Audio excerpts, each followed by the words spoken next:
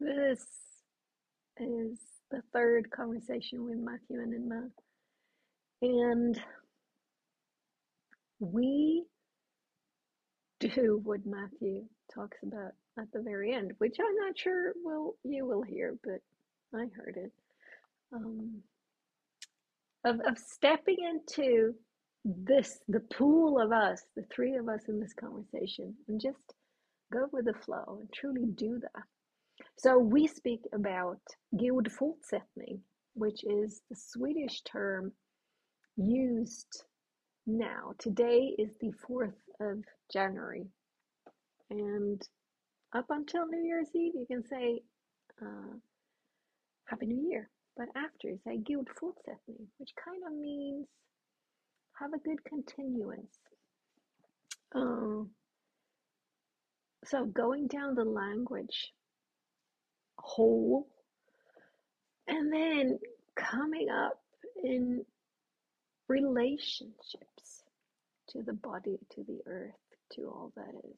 And yeah, these two are two of my most favorite people. So it's a treat to get to spend a couple of hours with them. And I hope you feel the same. So enjoy.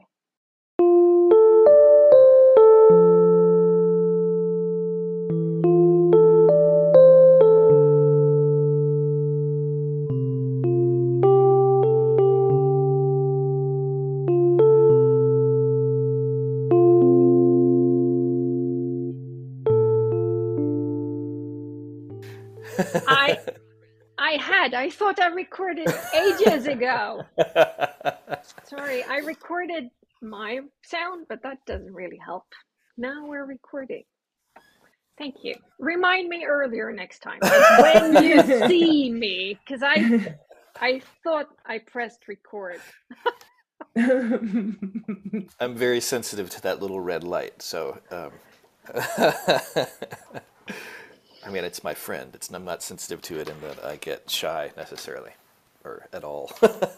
No, no. So tell me again how that happy continuation is said. Is So in Sweden we say god fortsättning. Gud God fortsättning. fucking God God fortsättning. fortsättning. Yeah, which is what you say after New Year's Eve, sort of, a day or two, you can say Happy New Year, but then you say god fortsättning. Gud fortsättning. God fucking. Swedish is a very, very. I've just begun recently to take tentative steps to being a Swedish speaker, or as I've been playing not music lately, I'm thinking of myself as a not Swedish speaker, but not letting that stop me. And but there's something, there's an acting teacher told me once about this might have come from Peter Sellers or someone. I don't know who it came, but maybe it's just common knowledge in the acting world. But there's something to acquire an accent, so that's distinct from a language, but it's also a part of it, right? To acquire an accent, you align yourself with this. It's an accent is translated into an attitude, or that's what you're actually seeking to pick up. That if you can pick up the attitude, if you can identify and pick up the attitude, the accent flows naturally.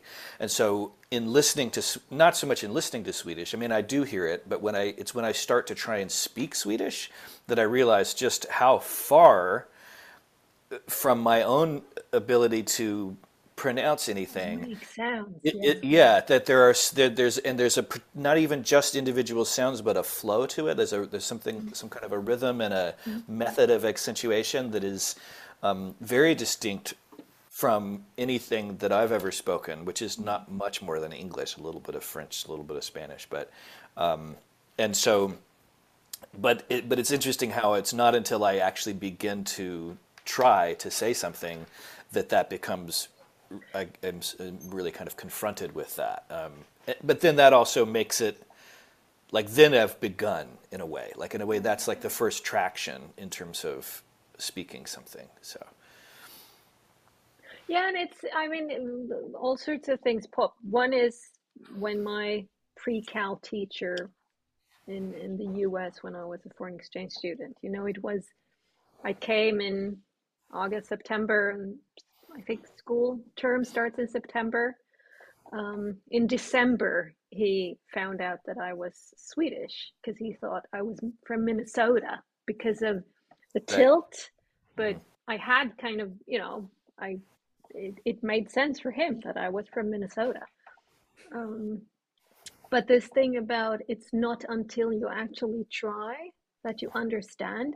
I get that all the time with, you try to do a yoga pose or just do push-ups or the thing that my 7 app says you should do with your legs. And I'm going, yeah, sure, no problem. And then I try, and my leg said, you are not doing this to me.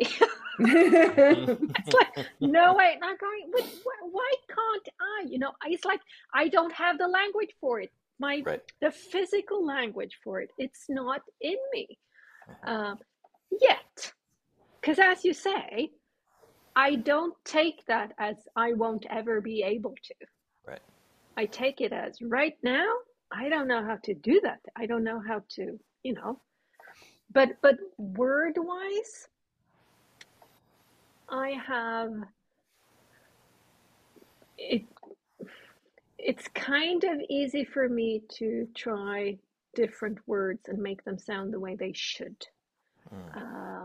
My sister-in-law is Thai, Thailand. Thai language has a lot of weird stuff compared to Swedish, but it's like I can hear it, I can make sense of it. And I don't know if it is that the Swedish we have sounds that a lot of the languages of Earth don't have, I think. We're nowhere near what like the Right. San people of South Africa and because those are really, really hard. But so I haven't, it's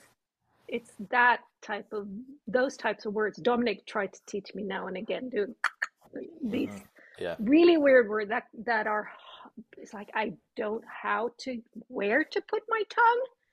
But English or Spanish or Italian or Latin is like I can find the position of it.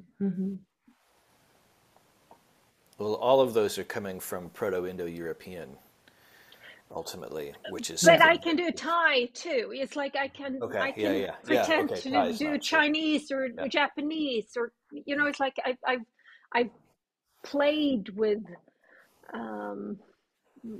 like various languages.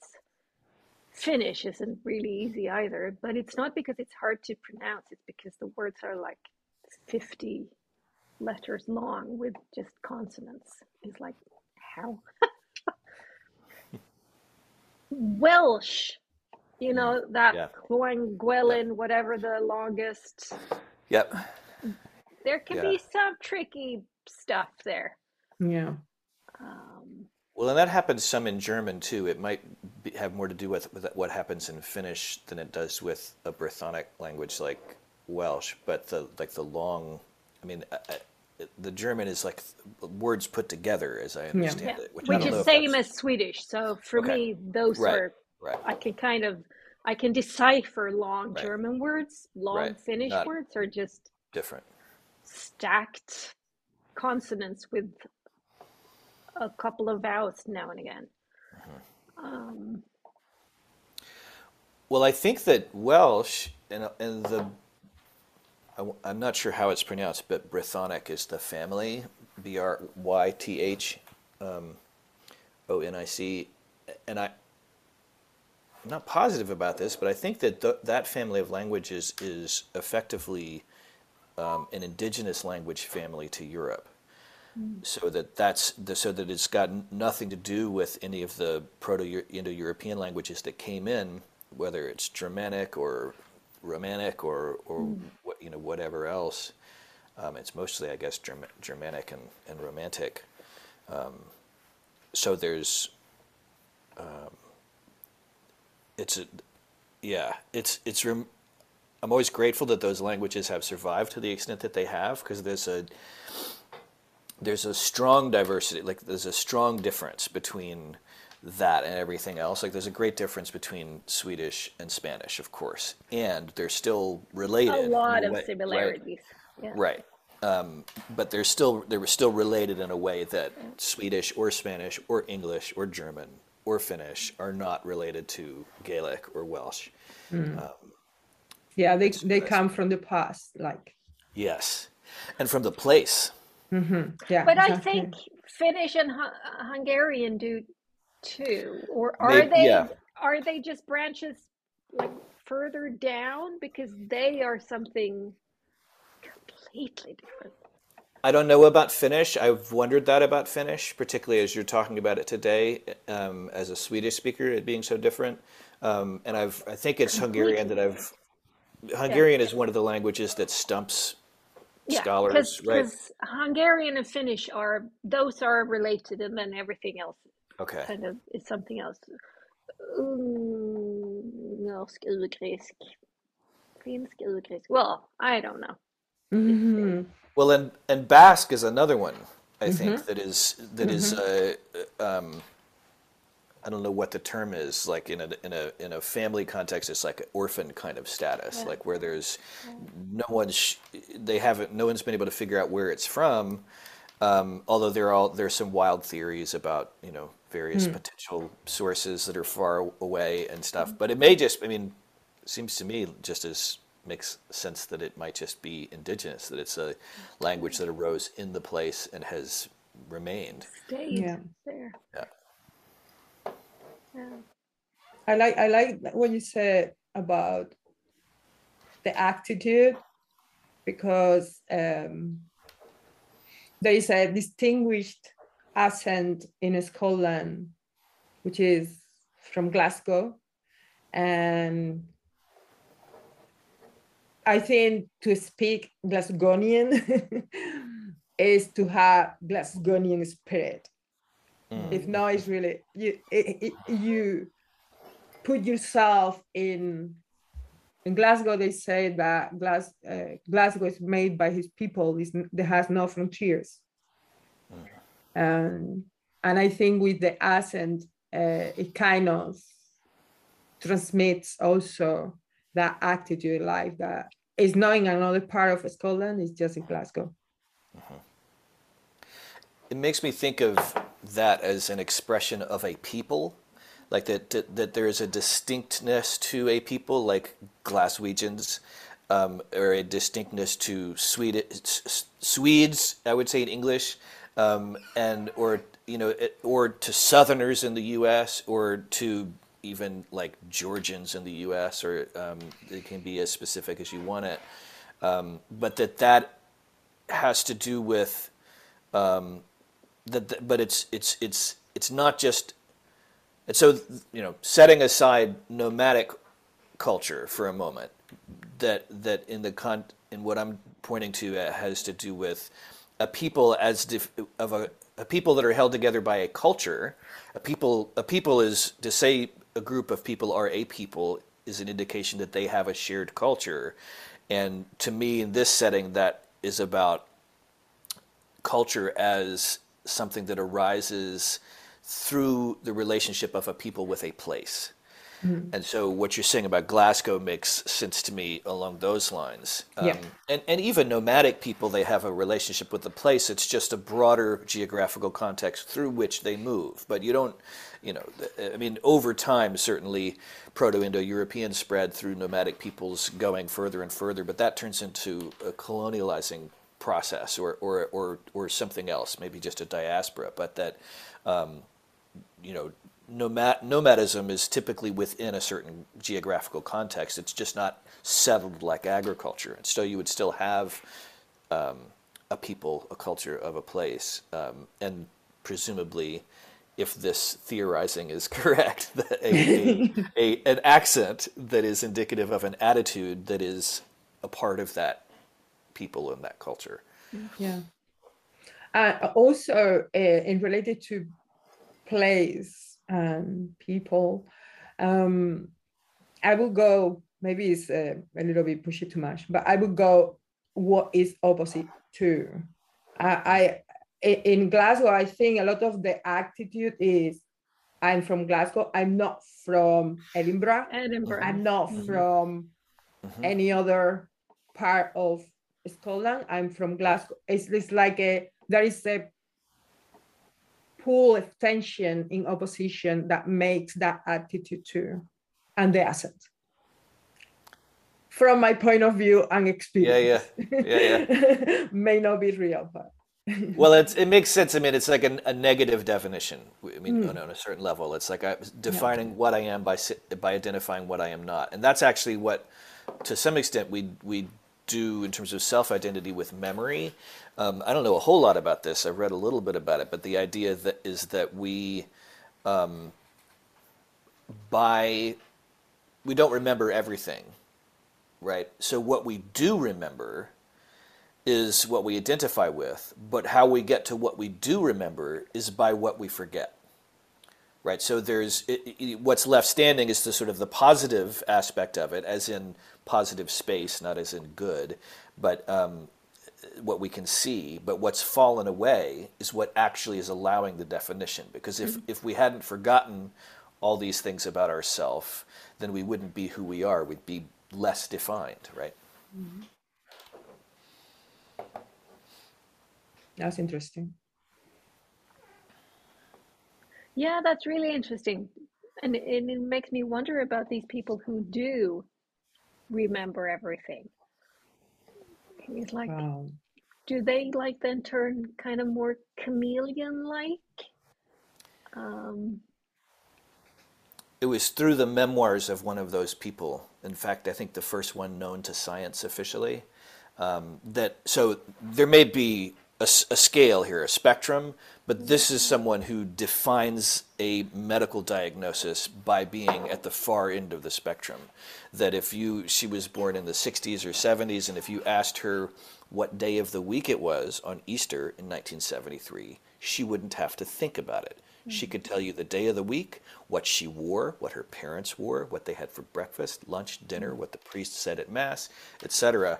And for her, it's like, oh wow, you'd be great on Jeopardy or something. Well, it's a curse. That's easy for us. Yes, it is a curse, and it was the defining problem of her life. And so she's talking about that in terms of identity. How do I know who I am if I'm unable to forget anything? Because this is a function of identity. Precisely.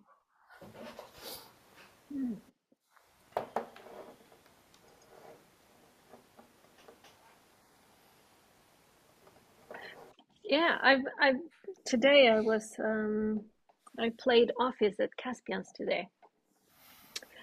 And one of the things that we spoke about was something that we've spoken about in the creative community too, this aspect of validation, of somebody else seeing you and like sharing their view of you, sharing their appreciation of what it is that they see. This thing of being seen,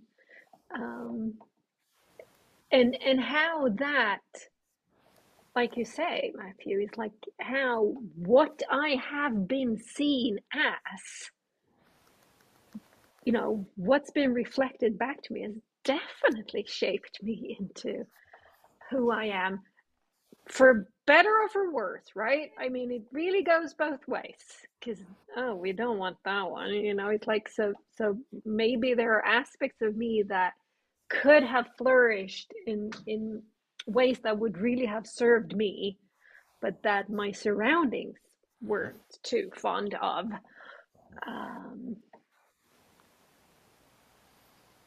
And how I have a friend who's also one of my coaching clients. He's stellar at this. He is so good in every conversation we have, be it a coach walk or an email or a text or, regardless of what it is, he always puts a positive spin on something about me. So it's like, and I perceive it as being him. That is that is in his DNA. He does that. But just, working with someone like that, being around someone like that is like, wow. uh, because he's and I don't perceive it at all as being manipulative, or he's just in it for the gains that he can, it's like there's nothing. It's just it feels for me very, very genuine and very much just in his DNA. This is how he does it. This is what he does. So I always leave the coach walks that I do with him feeling great. you know I hope he does the same too, but maybe for other reasons.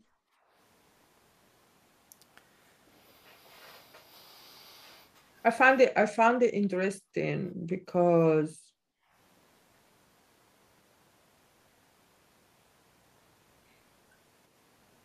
since we are in relationship,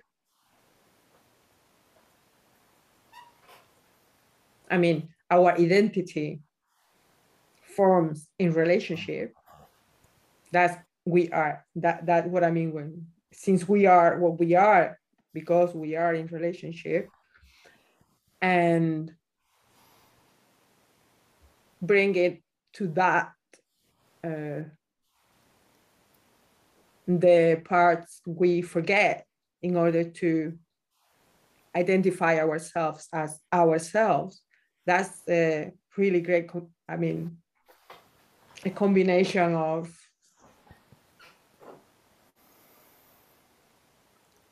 is that opposites or is that complementary? I think they're in relationship, whatever Yeah. they are. I mean, I They really are. appreciate you bringing relationship in because it's there's some like connecting tissue there for me. Because as Helena, as you were talking, I was realizing that.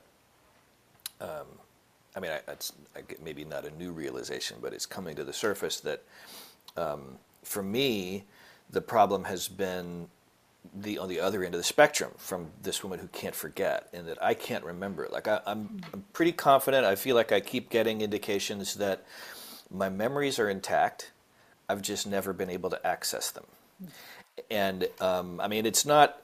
I'm not starring in Memento or anything. Like I can remember things. There are things I do remember. When I got here on the call, Helena, I knew who you were. I mean, it's Yes, not. yes.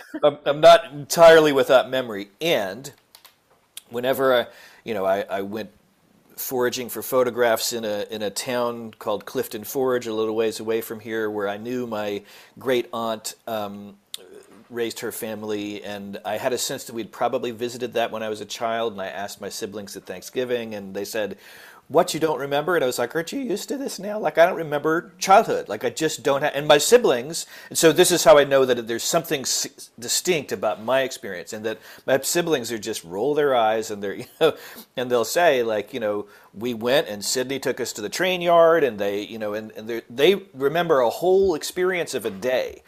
I went to that town and did not recognize it, and walking around that town, no memory. Like there's some sense of familiarity maybe, but no memory of it. And that's just I'm just talking about one day in my life, in my childhood, right? But that is across the board the case. And so I have these little snapshots, like little Polaroids or something of like, that's this house, that's this person, that's this, maybe even an event to some extent, but like I remember like a field day in elementary school and like some snapshot image of me pulling a burlap sack up my legs to do a, like a three-legged race or something. And, but that's the extent of it.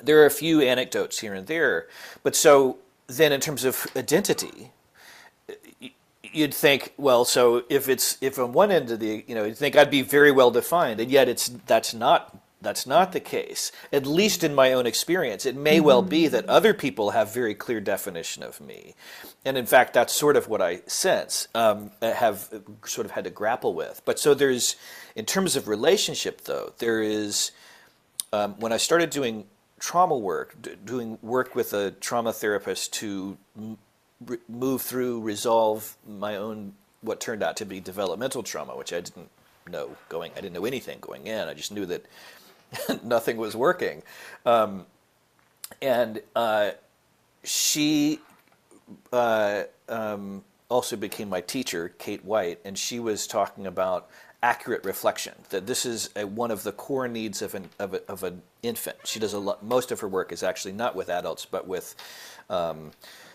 infants and young families, and so that was really wonderful for me because then that's where a lot of my problems begin. And so her perspective was very to the point and useful. But so if a child gets accurate reflection, so if the caregivers are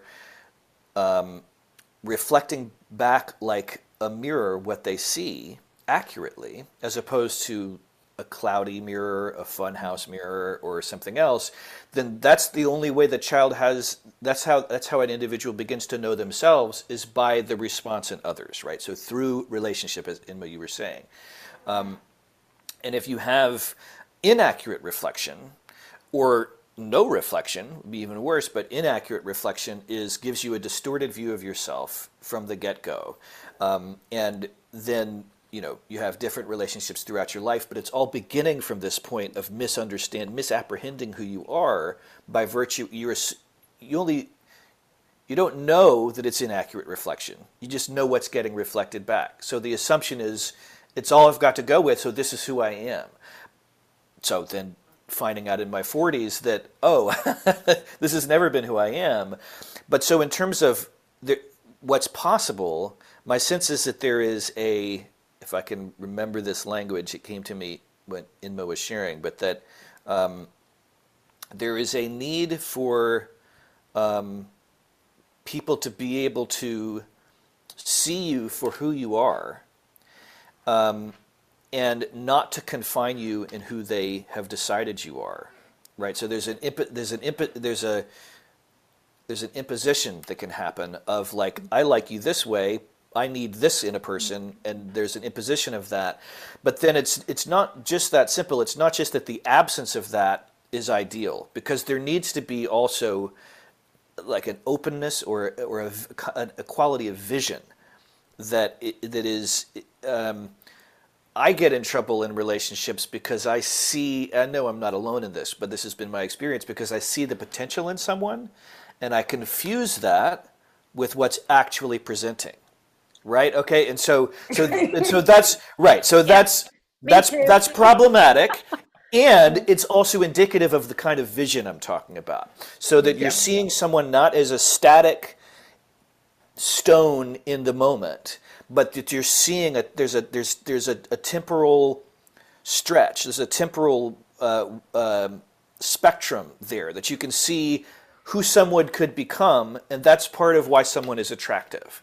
Because you see who they are, and then there's this magic of like, wow, like there's potential here, because potential is important. And so if you're surrounded by people who lack that vision, or for whom that vision is or who are more invested in the convenience of successfully imposing upon you who they want you to be, then you are confined either way. And so it's like there's a balance somehow.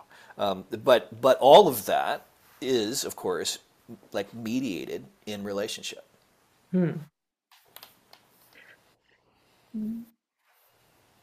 It's fun to see both me and Inma like raise our hands and go, yeah, we too. We too. I do that all the time, and it's like I also want to be kind of honoring both myself and the other person in the now too, so that I don't hold someone to their potential, because that can really mess things up too. But I wonder about this thing, because I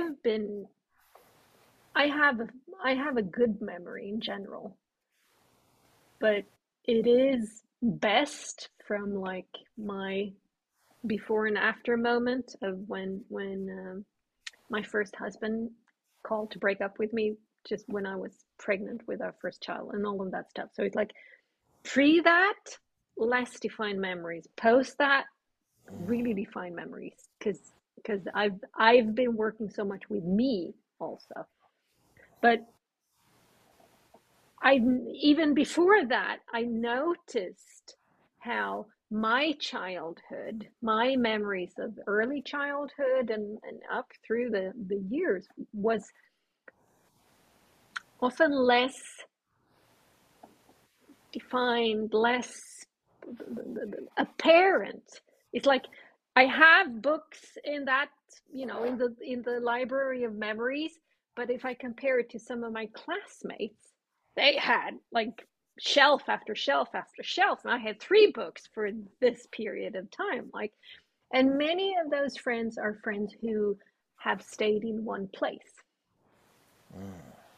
People who, when I was living in Limhamn in Malmö, first grade until 7th grade, I had already moved a couple of times. I'd moved cities, and there were people here who were still living in the house where they were born, and their parents were still married, and this, that. And then when I moved up to Arvika in Värmland, 8th grade until first year in what we call gymnasiet, same there. I had people who had, and it could even be that their parents were born in that house. It's like, so this really long continuance to place.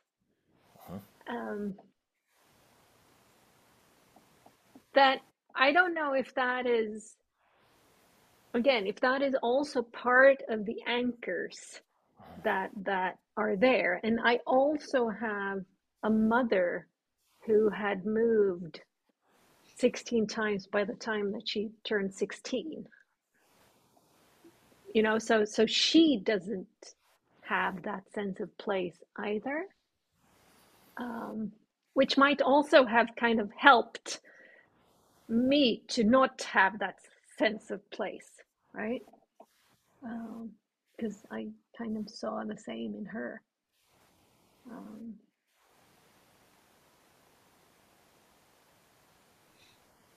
It brings 2 things, or maybe 3 things to me. One is, speaking of relationship and identity, on Sunday, I had like a revelation, if you want, that I had memories. I have clear memories when I was a child, and what my father had. What you said, Matthew, my father had an opinion about who I am that wasn't accurate, but was really real for him. But he couldn't pin out that. The only thing that he could pin out, I was different. And that was a continuous transmission. And also another part of that was, because I was different, it was going to be for me difficult to survive in the world. He translated that to, you are a silly girl. So the other day, that memory came to me, that he calling me that obviously wasn't memory for one day, it was a continuous thing, reference. And I put the dots because things that other parts of my childhood were more accurate or seeing me, about the reflection they gave me about myself, that part obviously it hold, but it didn't hold as strongly as it could have been the only reference, right? But then I realized that there are people in my life today that has that same. And I was wondering, the thing was, is I am not that. I know I am not that. But again, I'm still sending or getting that reflection of me, which is 55 years later. Interesting. Silly girl. Silly girl. Or you are not, at some point in my life, you cannot cope, you are not able to, you are not going to be able to survive in this world. And I'm telling you, we are 6 brothers and sisters. I am the best on survival. And maybe it was because of that. Maybe it was because that reflection I didn't want, I don't know. I'm not going to speculate all there. But that was an interesting revelation about, okay, so I'm still getting that, I'm still relating to people that is reflecting of me. You are not able to, you are not going to be able to survive, you know, cannot manage on yourself. Funny enough. And the other thing I forgot, the other reference I forgot. Well, Right, what comes up for, yeah, hopefully it will come. In the interim, what comes up for me in listening to that is sort of a sense of a I won't say the dynamic, but a dynamic that might be in play, that you're presenting an example of in your own life, and I'm responding to as, you know, coming from that, but not necessarily speaking about you, but that maybe this is a dynamic that is how each of us are shaped over time, on a trajectory, beginning with our initial relationships, these formative relationships with parents and their perceptions of us and their reflection to us of who we are, filtered through their own lens of awareness of, you know, this child's going to have a hard time. They need to know that ahead of time and be prepared for it. Or, you know, there's often a protective sort of element to that. And there can also be pathology involved. There can be, you know, the results of trauma where it's just a parent is unable to see themselves clearly, and so then can't, if you're a funhouse mirror, you can't reflect anything straight to, you know, anything objective back to anyone else. And so but that moving on from formative relationships into the schoolyard, into adolescent relationships and romantic relationships and going to college and becoming an adult in the world, and the way that the kinds of relationships that we have change over time, and then we move from place to place and meet new people when we're fully established adults, and there's all these different ways. But that I'm thinking of, to bring a metaphor in, I'm thinking of the process of making a mold of something, like whether it's a cake or a toy or something, that you have this negative, you have a piece of metal, let's say, that's a negative, a hollow, that you fill with something liquid that then hardens into something solid, and you pop it out and you have, boom, one side of the cake or half of the toy or whatever. So there's, on a certain level, we could call that a reflection, right? It's not like a mirror visual reflection. Well, it is visual, but instead it's this other way of that the hardened material that's poured into the mold, when removed, reflects back the shape of the mold. That's the purpose of the mold. But so you could also then take that, so we have a negative and a positive, right? The hollow is the negative space. We fill it with positive material and we get a positive reflection. So imagining that I am born into the world as this positive material to fill a hollow, and that is the reflection of my family around me. And then I come out of that family and I'm shaped as a reflection of the mold I was poured into. So then I go and encounter other people, and as I interact with them, it's not exactly the same thing, right? It's not like I'm getting poured into this mold because I have definition. I'm not just a liquid creature like I was when I first showed up. But there is, but so maybe, well, yeah. And so if I, so, but I, so Inma's indicating for the audio listeners that like maybe that's not exactly the case, or maybe that's not all there is to it, because then the metaphor breaks down if that's all there is to it. But so the to the extent that I am still fluid, um, or maybe am and am not fluid, that the where I'm going with the metaphor is that by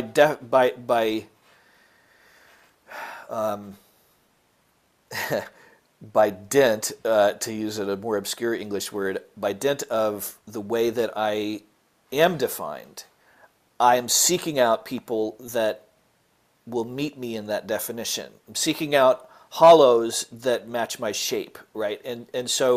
Um, and so what is that shape like? Well, it's like the mold I was poured into. It's like my family, right? Or it's like the individual relationships from that original context. And so then I find myself, and then I change context and I get changed by each of these interactions and so forth and so on. But there's a current always running through, unless there's some truly major breach, like I get enlightened or I have a leg cut off or something, that there's, there could be some traumatic event or some, totally redefining relationship, but that there's still some current running through from the original mold. And so I might turn out to be 55 and find myself to be surrounded by very similar reflections, or the same reflection in the faces of different people, in the relationships that surround me, and that is a result. This is a result of this molding process with the positive and the negative and the back and forth. I don't feel like I've done a very good job of explaining that, but did I get? Did anything come across there in terms of what I'm pointing to? Okay. and I immediately go to feet and shoes. Oh, sure. Right? Because it's like we're born with this engineering wonder that a foot is. It's absolutely astonishing what a foot is. And then we put it into today these shoes that are of a mold that push the toes together and make sure that the heel won't be able to do the thing the heel is supposed to do, and all of this. And growing up, you have grown feet with warped shapes, and you have bunions, and you have plantar fasciitis, and you have all of these deformations. Precisely. Thank you, Inma. It's all of these deformations because of the mold that I have been, or others, my parents, put my feet into, as opposed to me walking barefoot or in barefoot shoes that actually allow the shape of me to stay, to make sure that no parts of me atrophies, no parts of my muscles go unused, but that it is there. It's like the well-oiled machinery of the foot is allowed to work the way it's kind of supposed to be. And imagine growing up in that type of surrounding. It's still a protection, right? If barefoot shoes that my parents, if they had put me in those, they would have protected me from cold and from snow and from cuts and bruises and possibly, without molding me so tightly that my spirit isn't allowed to be. But if they were to put me in that type of shoe, what I am could still be there, right? Yeah. So we need to be barefoot shoes to each other.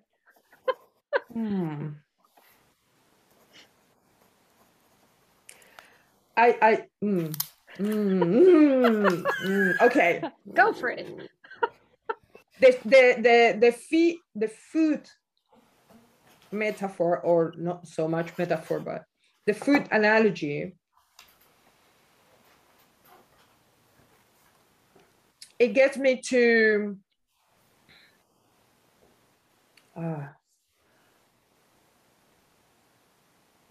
to a scenario that is, because people care for you, they put you choose, and then all that happens, right?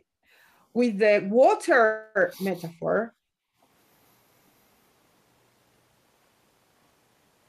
we are 70%, actually we are water, and that's why I said yes, yes, yes.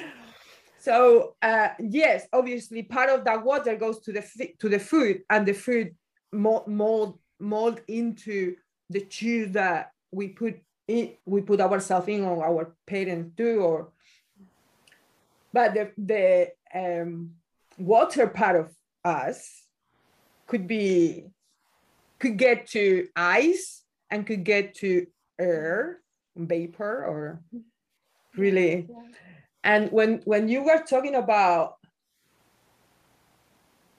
and that's the connection with the memory, when you were talking about people who stays in a place forever in all their lives, and has a lot of, because my sister is like that, and have a lot of identity based on all the memories that they have, and the stuff, the memory of the stuff they have accumulated along the way. And we move, the stuff goes all the time. Things. Yeah, exactly.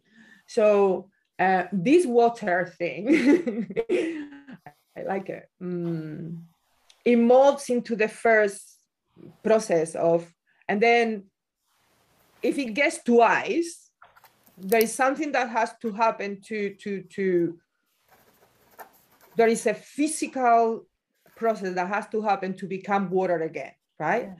Yeah. And through these molds, water going through ice processes, and again water, new molds, and I think through that's life. Okay, that's the metaphor of life. And then through those canals of rivers that we are the molds, and when we move through and shaping our identity, obviously there are deformations like our foot, right, or our feet. If we manage to keep going liquid, there is something there that is the essence of water, that is us. Precisely. And even if you were to be 100 and you'd really have deformed feet, you can start to work them, those atrophied muscles and tendons and whatnot. It's not, okay, I'm screwed. Because you can turn into water again, but to the liquid part of it again. So there's always that, like, the possibility of reshaping in a sense. Mm-hmm. Mm-hmm. I feel like stepping onto the world stage in my bare feet right now, because in terms of this conversation, like to move it, to connect this conversation to that, and I won't even necessarily take us there, but just point to the door, and by noting a few things that are in this mix already, is that plasticity is one, phase transition is another, and that's maybe veering off in another direction perhaps. Phase as in pH. Yeah. PHASE, as in the state change of a substance. Liquid to water, water becoming ice becoming and then also relationship simultaneously with one another, person to person. And I mean that in the human sphere and beyond the human sphere. If we acknowledge the personhood of trees, of animals, of the planet, etc., which is also a recognition of agency in those others, right? But that definitely, but that also is a different kind of relationship landscape with our context, which is our home, which is our ancestors, which is all of these other elements, and because and so this began coming up for me with the shoe metaphor, which, as Inma pointed out, is not only a metaphor or an analogy, but that is also, there's something literal there. This is something I've talked about with both of you before, maybe not on the podcast, but that has come up, I know, in conversation, is that that our, if I don't lose my train of thought, is that so that the way I think of it about in terms of geometry sometimes. The anthropogenic space is a Euclidean. It's born of abstract left brain Euclidean geometry. There are straight lines, or they seem to be straight lines. They're the best humans can do at straight lines, because straight lines don't actually exist in reality, in tangible reality, because even the horizon is a curved line, right? But that in the natural world, in our actual home, if we step off of the concrete onto not just mown grass, but we go out into the woods and walk on tree roots and rocks and this, that, and the other, what is that geometry compared to a sidewalk, right? It's complex, it's diverse, it's alive, it's all of these other things. And so I'm just, to me, there's a lot of I'm examining my relationship with the terms hope and optimism right now, because I've been getting some new influences in regards to that. So I'm hesitant to use either of those words, but I feel encouraged. And this is the sort of thing that encourages me to be optimistic, because I feel like a lot of the cultural surround when we step onto the world stage in conversation, in terms of what do we do now? Like, how is this going to, like, what's happening? How is it going to end? Is it going to end? Like, there's a lot to be, it's easy to be cynical, pessimistic. It's easy to lose hope. It looks really dire, because it is, and without discounting the gravity of what's going on in the world, in the relationship between humans and the earth, the consequences of all our actions, without, like I said, without disregarding the gravity of that, there's also space for optimism. That doesn't need to be, and I don't know, like some people use the term cautious optimism. I know other people are using a word hope, like hope without optimism, I think is something that Nora Bateson and or Dave Snowden have referred to this phrase, and I haven't grokked that yet. Stephen Jenkinson sort of encouraged me, his writing, to move away from hope. I'd already kind of done that, because hope is always either about the past or the future, and which are both important, and also there's some value in being in the present. So, but not to get sidelined by a couple of terms here, that plasticity is the way you say, Helene, even if you're 100 years old and you've been wearing shoes since you were 3, your feet will begin to heal. I know this is true for the nervous system and trauma. We know increasingly this is true in the neurology of the human body, which is not limited to the brain. But there was this prevailing view for a long time that, we start dying when we're 27 or something, the brain starts deteriorating, and that's it. I hope you had a good time, but that's not actually the way it works. And so that we can actually, but the other thing I want to underline or point to within this mix is is about relationship, is about the relationship between humans, and so I don't know how to use language to say this, because it's kind of a meta perspective, but that the relationships between humans and the relationship between humanity and Earth. And insofar as we're not, top-down decision making is an anthropogenic feature. It's not a feature of the biosphere of ecology. And I'm not separating humanity out from the biosphere, but we've kind of done that for ourselves, right? So through this process of top-down decision making. fungi don't do it that way. And they were here first, actually. And they're still here. And it's doubtful that anything we do that's not utterly catastrophic, which is possible, is going to shut down what fungi do. Like they'll change, but that's what they do, right? And so, but mainly with them and others in the biosphere, in ecology, in the natural world, decision making is a bottom up thing, or it's a person to person. It's distributed. That's the word I'm looking for. It's just the distributed decision making, which happens in relationship between one thing and the next, one person and the next, whether that's a fungal person or a botanical person or a human person. And so when distributed change happens, and this is where phase transition comes in, and this might be veering into something like woo-woo, and maybe not, I'm not sure. I haven't read extensively about it, but it certainly works as a metaphor for me, in that it feels like I recognize this as a natural dynamic, and therefore a teacher.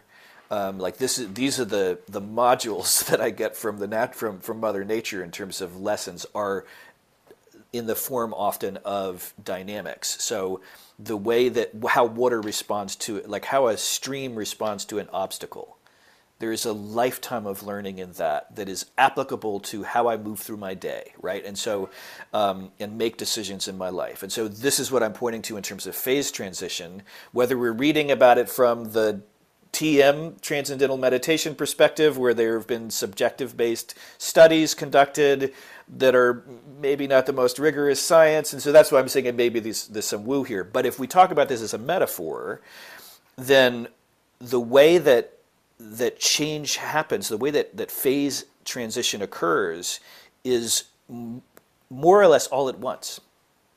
That when water boils, you can see like little bubbles forming initially, but then it's not a linear acceleration from liquid to gas. That rolling boil comes in a moment, right? And so the same thing happens when water freezes. And so if we think about, I don't know, objectively, is that a distributed action? That I think about the way lily pads cover a pond with exponential growth. Like if that takes 30 days, then the pond is half filled on day 15, right? Or on day day 29. I'm having the wrong thing. I was never very good at. I'm with Einstein on simple math, but that day 29 is when the pond is half filled, and so then boom, like in a 30-day month, it's filled the next day. And so is that a distributed thing? I don't know. That's a question. But still playing, I think we can still play with this metaphor even if we're mixing them with distributed decision making. But what I'm pointing to is there is a lot of wiggle room in the sense that you can drop your shoes at age 100 and your feet start to heal. And human behavior has driven the climate of the planet, the biosphere, to the brink of something very difficult, to put it mildly. And to just throw my hands up in the air and say, well, we were just a cancer on the planet. Like, to me, that's irresponsible and not grounded in reality, actually. That if there is still a way for us to change this, and if we know from teachers of natural dynamics, like streams and how water changes phase, that rapid change can happen with apparent ease toward a new coherence, then what if we look at that and move in that direction, let that guide us, like that dynamic guide us, and how we're seeing the situation we're in. We saw that, didn't we? In 1 year, a lot of things came out. You mean with the global pandemic? Yeah. yesterday, me and Inma were in a reading retreat, and she picked up Braiding Sweetgrass by Robin Wall Kimmerer, and I said, "Oh, I'll go get mine too." So I started reading it, and before I did, Inma said, "This book is our conversations here, these pod conversations. That's what is." And you had only gotten like, I don't know, a tenth of the book, like really just started.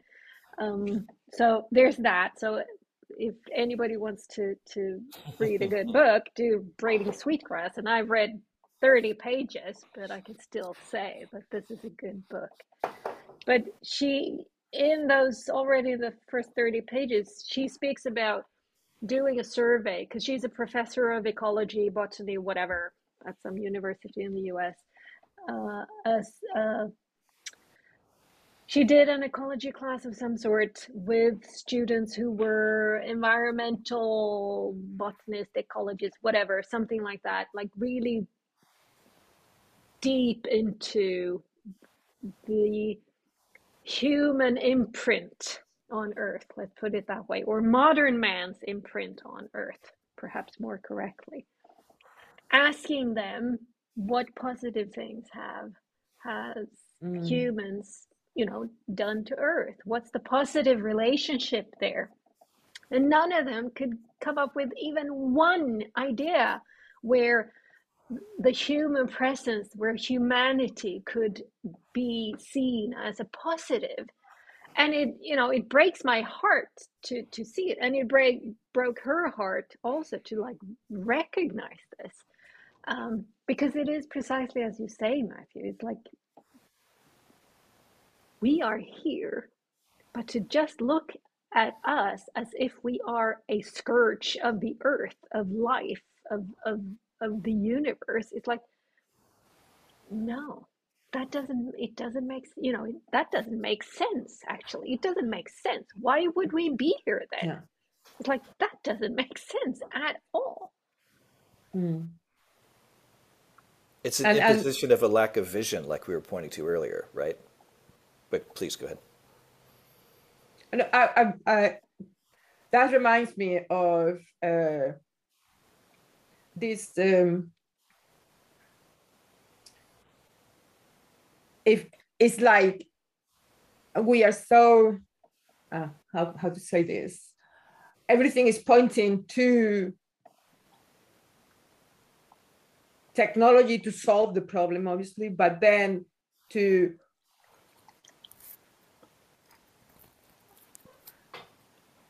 I'm going to put an example. I think it will. I will be able to say what I want to say if I go through an example. In order to avoid more or to cut carbon dioxide to the atmosphere, one of the pointings that are coming up is everyone should be vegan. Everyone should be vegan. So if everyone is vegan in the planet, right? Problem solved. Problem solved. Not problem solved, but it's going to be better. It's going to be I don't know the percentage on my head, but it's like a 30% of less carbon, blah, blah, blah. And then I started to read and get why people, for me, it's totally out of sense. Like we were saying, what are we here? It's all the animals in the world are here for no reason. It's this relationship between animals and humans, not the one that exploits like we have done, but the relationship between is that what we want? Cut through that relationship. What's going to happen with the kettles? Who is going to eat the grass? because that is a relationship formed, maybe as you say, deformed with time, from the aspect or coming from the aspect of I can use this is a resource for me and I'm going to abuse it. in that respect, okay, is a relationship by this deformed, but there is a relationship. Like there is a relationship with everything else. Getting us to not eat absolutely nothing to do with meat, where is gonna get us? Okay, less emissions, but in the long term, yeah, it's a big question mark for me. Why even there are people pointing out to that direction? Yeah, I just, for me, it's like, I see that I can feel the relationship with me and the planet. Should we cut everything, every relationship? Should we not even eat anything so we can maintain the planet? Doesn't make sense. People want a simple solution to a complex problem, and there is no such thing, right? It's like a single. It's like I've got the best single bullet that will solve. You know, it's like this will. And it's like no. For one thing, like again, like, is that how Mother Nature does it? Right? Mother Nature is complexity, and everything that happens is complex in that context. And the humans are like, a squared plus b squared equals c squared. So that means that this one alkaloid from this complex plant, we can just throw away the rest of it. I got the alkaloid that'll solve the problem. Hooray! And like, so I see that. Why is it that other people don't see that? Like I know we've been in conversation in various contexts about, and it's what you're pointing to, I think, is that there's how is it that, I mean, we're probably gonna get right back to McGilchrist here, but the coincidence of opposites, the which hemisphere is dominant, like that why is it that other people can't see that? Like, I've never been able to see the clothes that everybody else seems to say the emperor is wearing. Like, what, I can't see it, and they can't not see it. So how is that? I mean, I've come to see that through reading McGilchrist. For those who don't know who that is, Dr. Ian McGilchrist, who wrote The Master and His Emissary, and more recently The Matter with Things, which I have not yet read. Inma may have begun that by now, but that certainly looking at the history of the Western world through the lens of the divided brain is one way of starting, for me, has been one way to start to see that clearly, how it is that I'm able to see these things, because I've been, by the grace of God or something, like, able to retain a right brain experience in the world, which has made my life very difficult, but it's like a curse that is a blessing, or a blessing that is, I mean, it's just a blessing, but that it's been a very difficult path, but I haven't sought to be that way. But I think that is a difference in me. That is what makes me feel like an outsider in Western culture. Because Western culture is a culture that's founded on, it's a culture that brought us left brain dominance, and that left brain dominance is what has brought humanity to the brink of destroying their home. And I was going to go somewhere else with that was also useful, but I've forgotten it. So there are a lot of ideas coming out at once right now. I have just been, because I bought a new iPad, and when you do buy a new Mac, you get 3 months free on Apple TV or whatever it's called. So I started that 3 month, free trial just before Christmas, and I've been watching a series that they've done that's called See, S-E-E, as in actually see, vision with the eyes. And it's a dystopian, futuristic,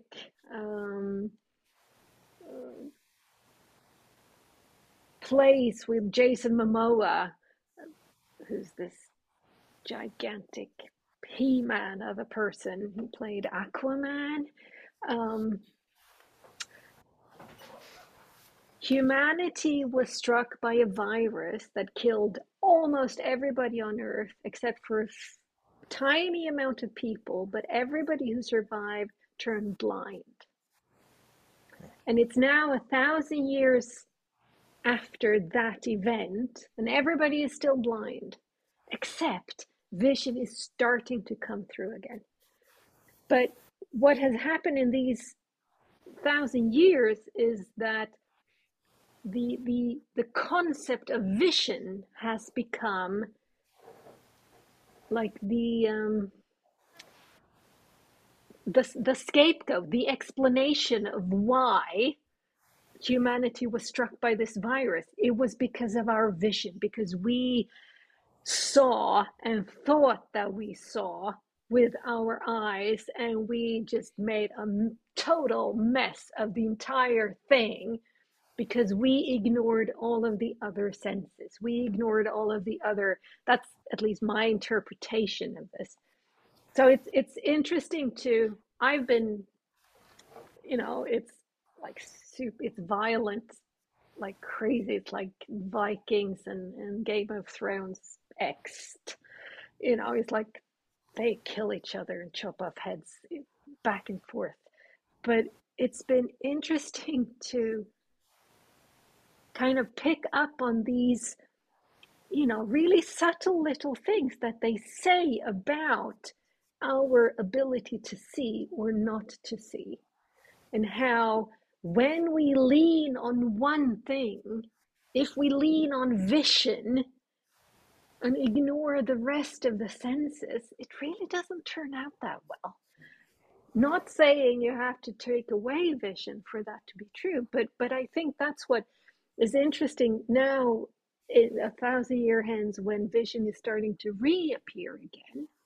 It's like the people who are then born with vision all of a sudden get blinded in their other senses.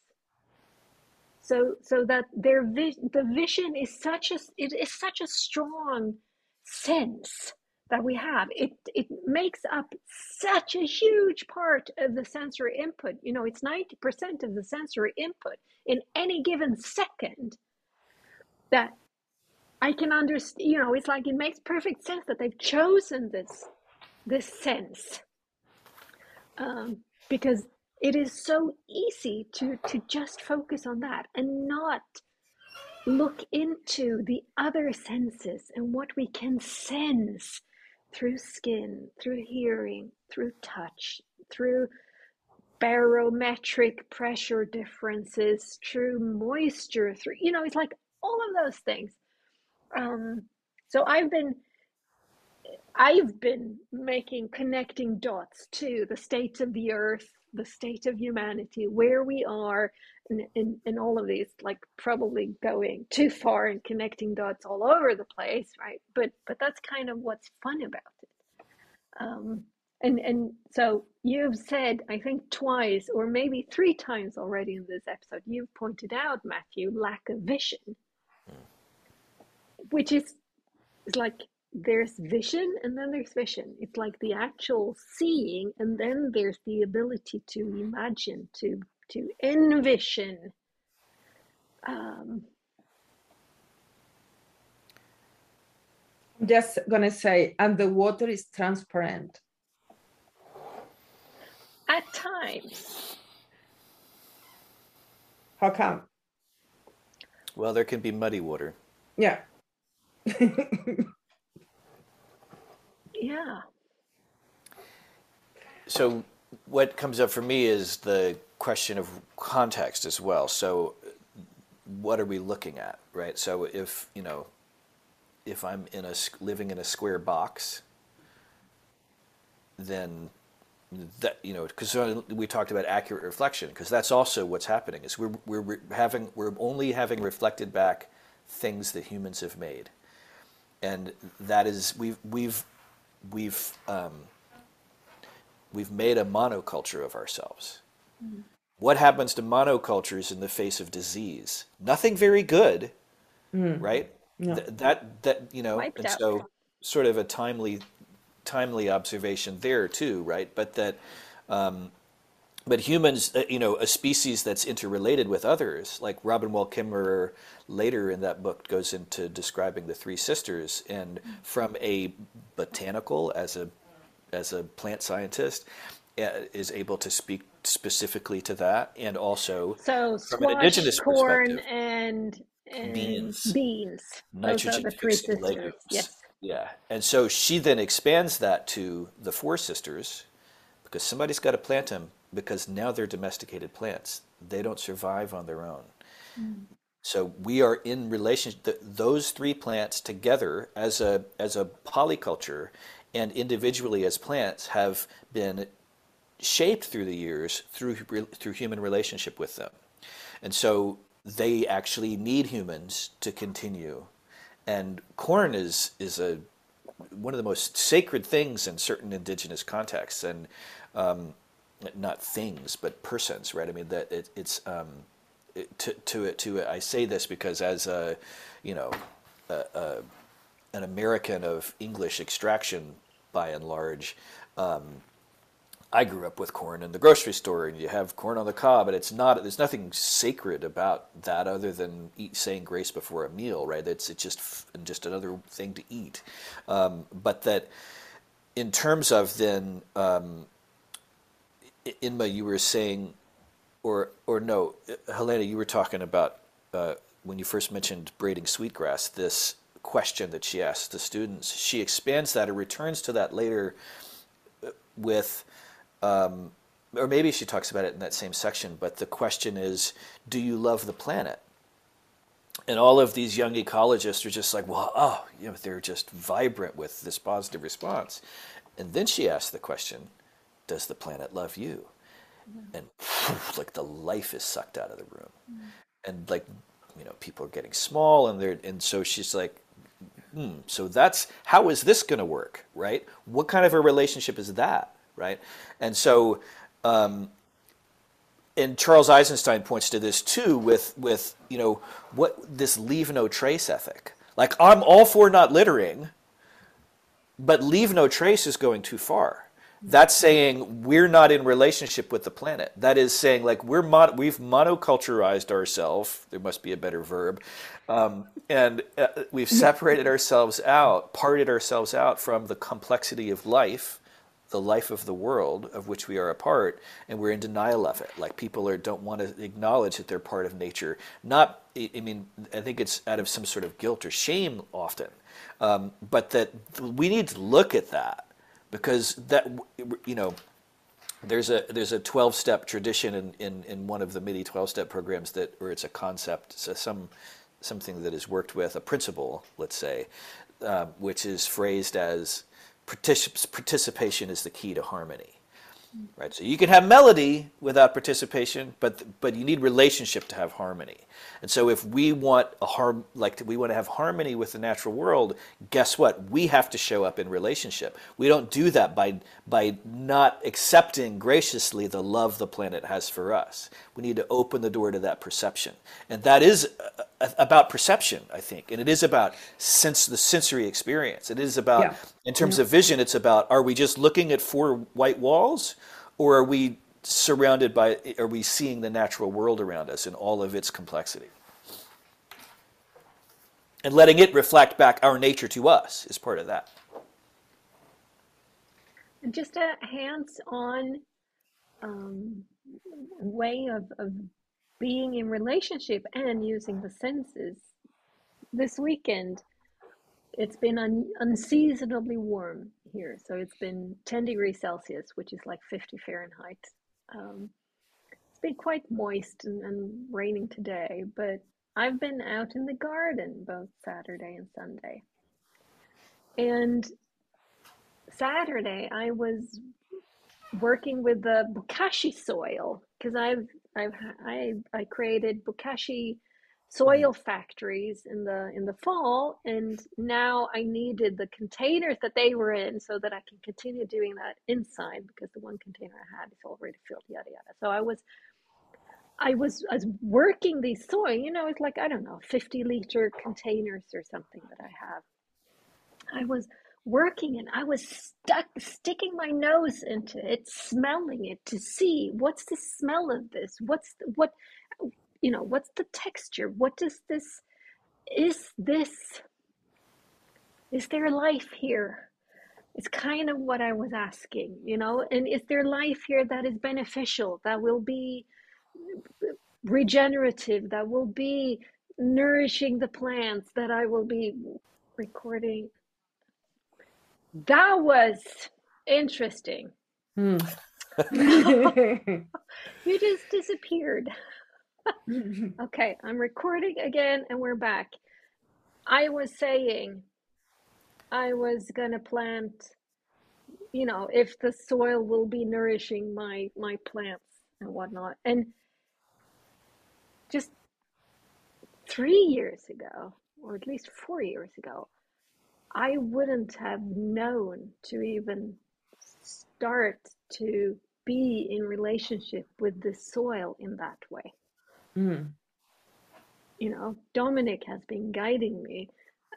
It's like, because I've been saying, does it need water? And he's like, feel it, right? It's like, does it need more, Touch. is this good or not? It's like, smell it, take it, feel it. What's the texture? What's the, you can even taste it, right? So that's kind of a real life example of this being in relation with using the senses. And that's circle close. That's where I wanted to kind of pop in, so that it doesn't just kind of feel like it's super out there and not Abstract. applicable and precisely abstract, right? But it's like it is doable here now. It's like, if you have a plant inside, stick a finger in the soil. What does that soil tell you? You know? It's almost like, so the body has never not been part of nature. Like if Yeah, we have a exactly. question about whether or not we're a part of nature, just examine the human organism, right? It's a biological entity. And we each are, the consciousness of each of us is centered in one, right? And so we our as such, our body has knowledge, our body has instinct, our body knows things. Our body is the result of a really, really long process, right? Like it's, this has been, the bodies that we inhabit are the result of many changes over a very long time in Mm-hmm. relationship with the context of life. And so we have this cognition going haywire that is increasingly left brain dominant, that can't see the whole picture but is really good at parting things out. Mm. And if we if in you know it's been pointed out that if you can be in your body, you're in the present moment, because you're not remembering something or thinking ahead. You're not worrying about the future or regretting the past or hoping about the future or whatever. But that if you're in the experience, the sensorial experience of your body, you're in the present. But that also through that, you can allow you can choose, as you have agency. Just as you can choose what you think about, you can choose to let your body guide you, to let your body teach you. Your body has information that your cognitive brain does not. It can become available to your thinking mind, but you can have a relationship with your body. And when you're talking about the other senses, I was thinking about interoception, which is the technical term for internal sensation.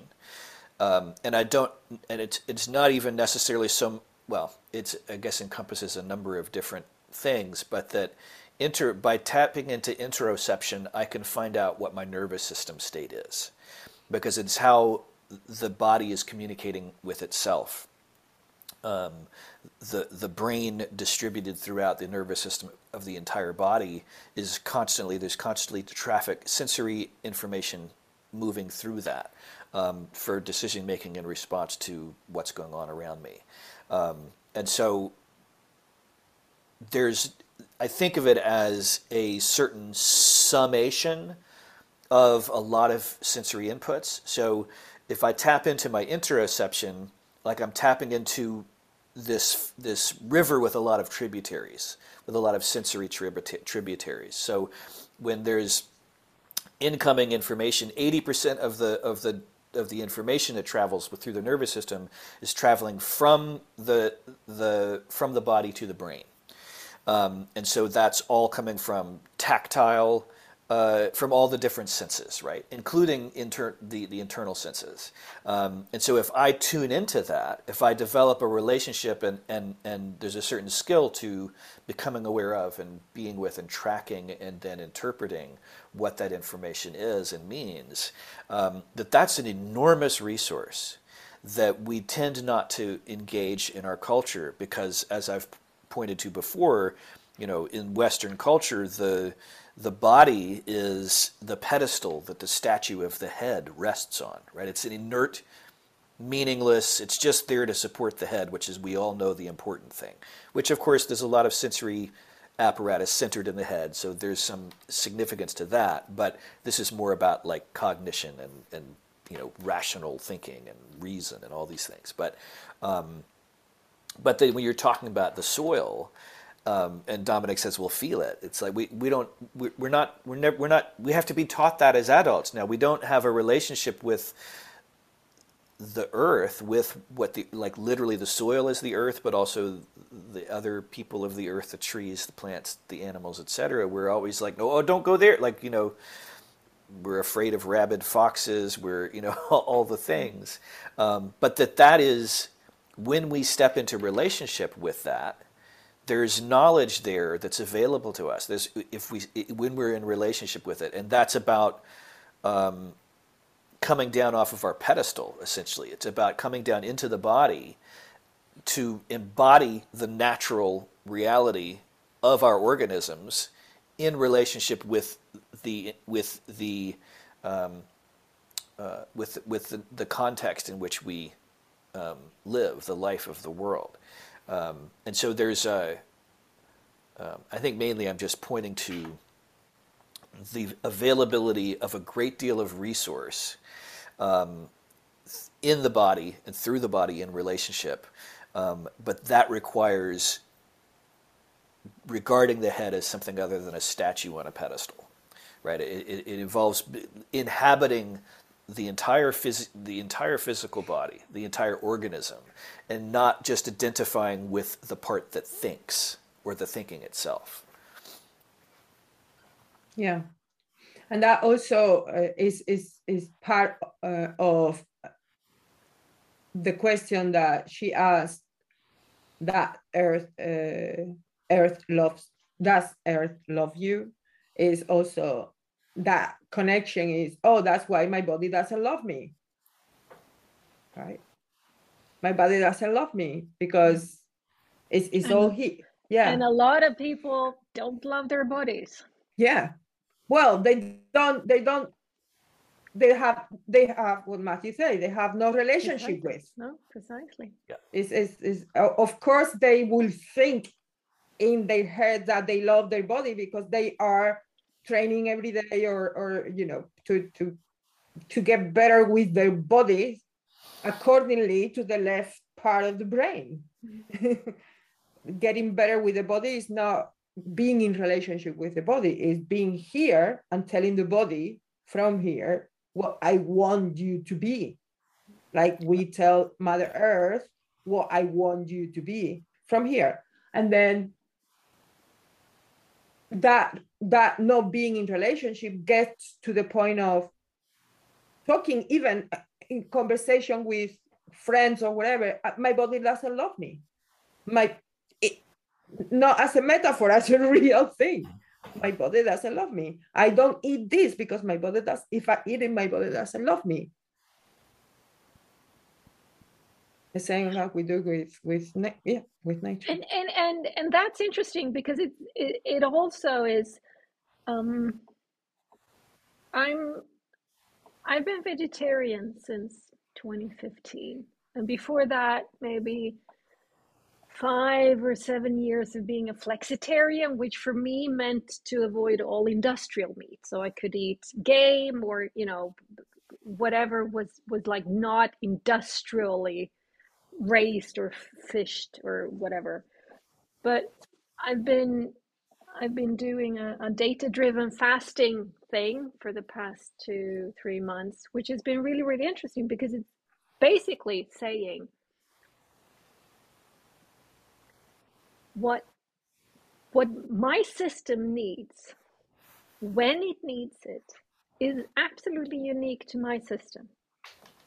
And they have discovered this little way of actually finding out that system by using a blood glucose measurement device. So, when you feel hungry, test your blood sugar and see where are you compared to a trigger that is then come at through a baseline of just eat the way you do, but measure before and after you eat, which has been really, really interesting because I'm finding out what makes my body just sing happily, when I eat, because my body says, please give me this. I want this. And when now and again my brain pops in saying, oh, I should want this thing. And my body says, no, I really don't. Yeah, you do, because this, that, and the other thing. And so I eat it. And I'm coming into a relationship with this in such a physical way. I can feel how unhappy my body gets because of the sensations in it, of it, what it feels like an hour after I've had that thing that I love up in my brain.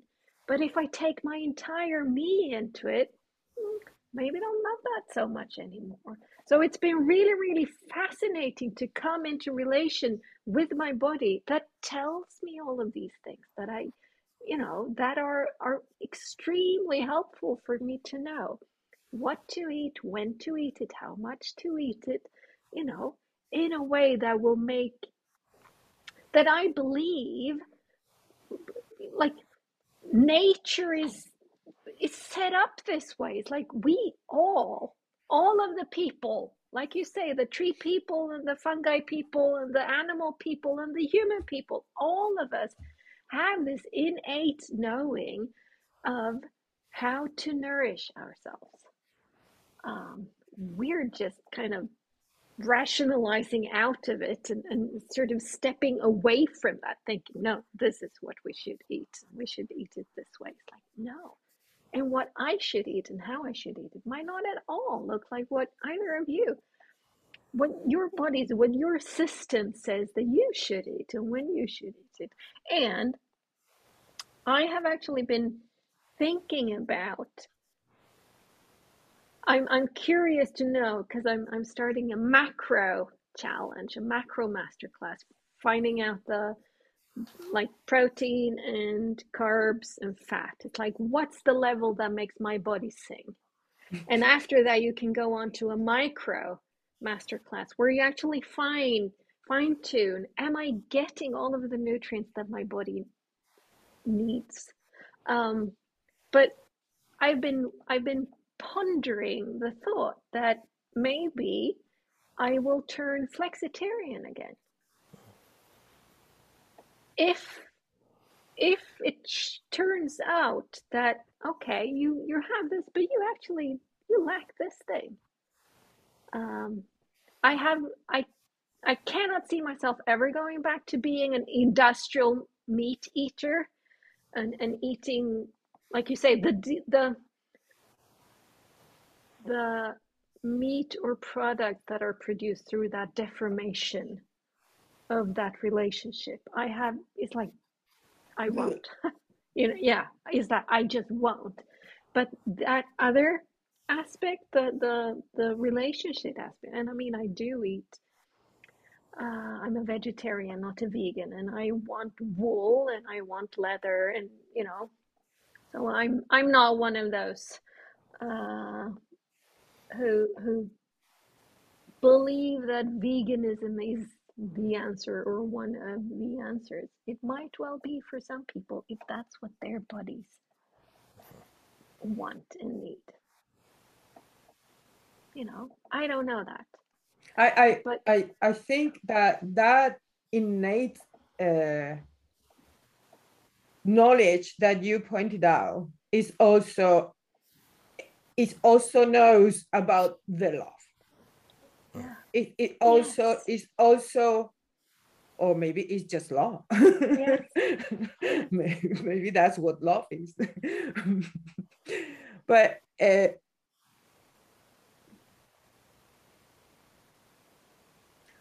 I during the years, my industry, the hospitality, tourism, food industry that relates to, I've been in it, through it, and I know, and my body knows that November, December are big months. They are. I have been working in Day to Day enough, and my body knows enough. So my body has adapted to that. And the only time of the year that calls for sugar is that time of the year. Yeah. Yeah. And it's a craving that it doesn't come from my head. It comes from, you need energy, woman. And quick. You need energy and quick, right? What amazing it is that the 1st of January is like that. The 1st of January Gone. is gone. Yeah. Yeah. Beautiful. And I was talking with a friend the other day, and I said, I think it's time for me to change that pattern. Because it's not just the craving of sugar, it's to be balanced, to be in harmony.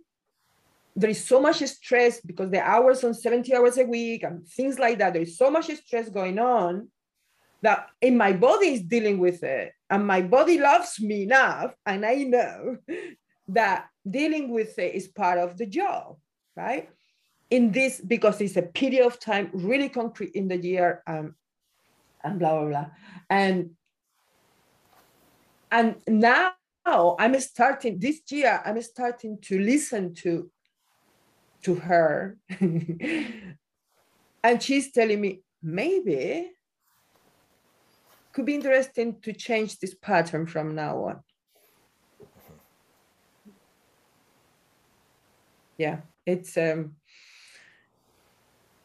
very interesting to and about this way of living with nature, that it from how you feel. That's the relationship. Food is part of that relationship with nature. So the way our constitution is so far in evolving, and it continues evolving. So the vegan part of the evolution, that if we go that way, we don't really know what that means for our body in the long term. Maybe we just our heads working or something. But even our brain, physical part of the brain, which is part of the body, needs animal fat. So hey, hello. So it's very interesting that how the same relationship, what she has, the same relationship that we had with Mother Earth, we have with our body too. And that question of, does Mother Earth love you, is also a question of, does your body love you? And it goes together. So at the moment, who wants a shortcut? That is a shortcut. Start with your body. Well, and who is making the decision about the vegan solution, right? Like, or what? Like, so is that the head or the body? Like, is the notion that veganism is an effective single bullet for everything that's ailing humanity on the planet right now, or you choose your poison. Is it carbon? Is it veganism? Is it whichever single bullet we're talking about?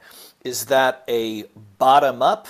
Is that arising from my body is, I'm responding to my body and discovering a posteriori that this is the solution? Or is this a cognitive left brain, I need a simple solution to a complex problem, a priori I'm deciding that veganism, that seems like a good one, let's go with that. And so to me there's also something here with the top down we think about top-down governance as political structure and decision making for the planet as that's a problem right now in terms of how do we turn things around, because what am I going to do, just suggest to Joe Biden that we do things differently, or right, I mean, like, no, of course not, right? And so that but that also but there's power in distributed decision making.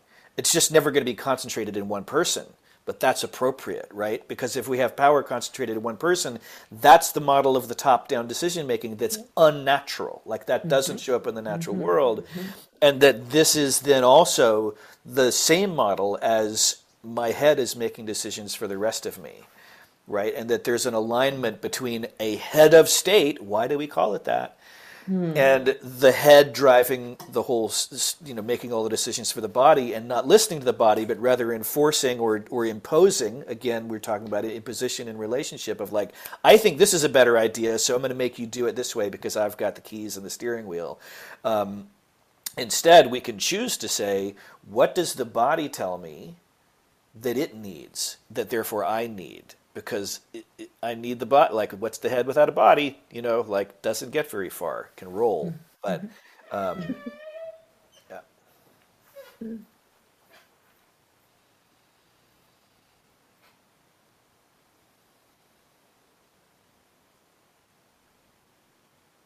Yeah, it's fascinating to consider all of these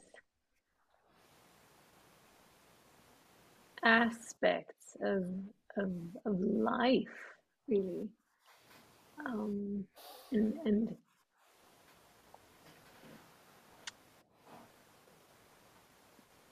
it is this me and Micah in season one. I had just read or listened to an Akimbo episode with Seth Godin where he spoke about colors and the 264 set crayon box, or however many it is, that for an artist there's not red, there's like a gazillion different hues of red, and they're all have their specific name, and the same is true for all of the other basic colors and everything in between. And it's a little bit like that. It's like a lot of us have kind of, I think, gone into this quite anorexic relationship with our body, the system that we are. It's like maybe we have 5 colors, maybe we have the colors of the rainbow, and that's it. We don't have the others. We don't know the name of it. We don't know the sense of it. We don't know the feeling of it. It's like, and if you can, okay, just add one, you know, between the yellow and the blue, there can turn out to be a different kind of green. It's like you can add one by one, add to it. And I can, that's kind of, that's a metaphor that for me feels very, oh yeah, I can relate to different periods in my life where I can feel like I didn't have as many colors back then, and then I've added on and added on, and today I feel like I have quite a lot of colors in my Crayola box. It's like I or crayon box. It's like I have, and I can just imagine, how many more are there? It's like, well, actually endless. Like in actuality, because you can always shift just one color molecule more or less, and you have a new one, right? So it's like it just never ends. It's infinite. It's like, well, ooh, I like that. Yeah. Yeah, it's like our senses. We have supposedly 5 senses. we have so many more senses. Mm-hmm. I don't know. I read some book said there are 28 or something where they, they add in all of these interoceptic, the baroreceptors. That's why you can kill somebody or Proprioception. knock them out if you press on the baroreceptors on the neck, Mm-hmm. and all of these. And the intersections in between Yeah. them. Yes, Relationships. Relationship, yeah. precisely. And it's like, yeah. And it is this as above, so below. When you were speaking, Inma, about, does the earth love you? Does my body love me? As above, so below. It's like, so yes, you are right in that. Start here. Start here. Start here. Start where you are. Because all of us actually do have a body. Yes. Surprise, it's there. And when you do start, then you're likely to find that, like we were talking about with plasticity, that even though you may have always had one kind of experience that's felt very static or even rigid, it's it's remarkable how quickly things can change and how much complexity of experience can arise by stepping into something, Yeah. by deliberately making the choice, exercising your agency to do something different, to listen to develop a relationship with your body, to put your hands in the soil. Yeah. Listen. Yeah, with everything. Hmm. Hmm. Well, to engage in relationship, right? I mean, I think Yeah, that's maybe at the heart of all of that. yeah. Is that and when we extend personhood beyond the human family, then the notion of relationship becomes different as well in our experience. Because relationship is a two-way street, right? I mean, otherwise, it's not. I guess you could say you have a relationship with something that's not. But even like my relationship with my guitar, like that's also a two-way street. Even I'm not necessarily granting agency, extending. I don't know that my guitar has agency or is a person, and yet I don't know. It gets kind of murky. But relationship is more. I think maybe more complex and has more nuance than we have perceived it as having, or we've been taught to perceive it as having. Yeah. Again, adding to the colors. Yeah. There's a lot to be in relation with, or relate to. Yeah. Maybe that's where we end. Perfect. Perfect ending.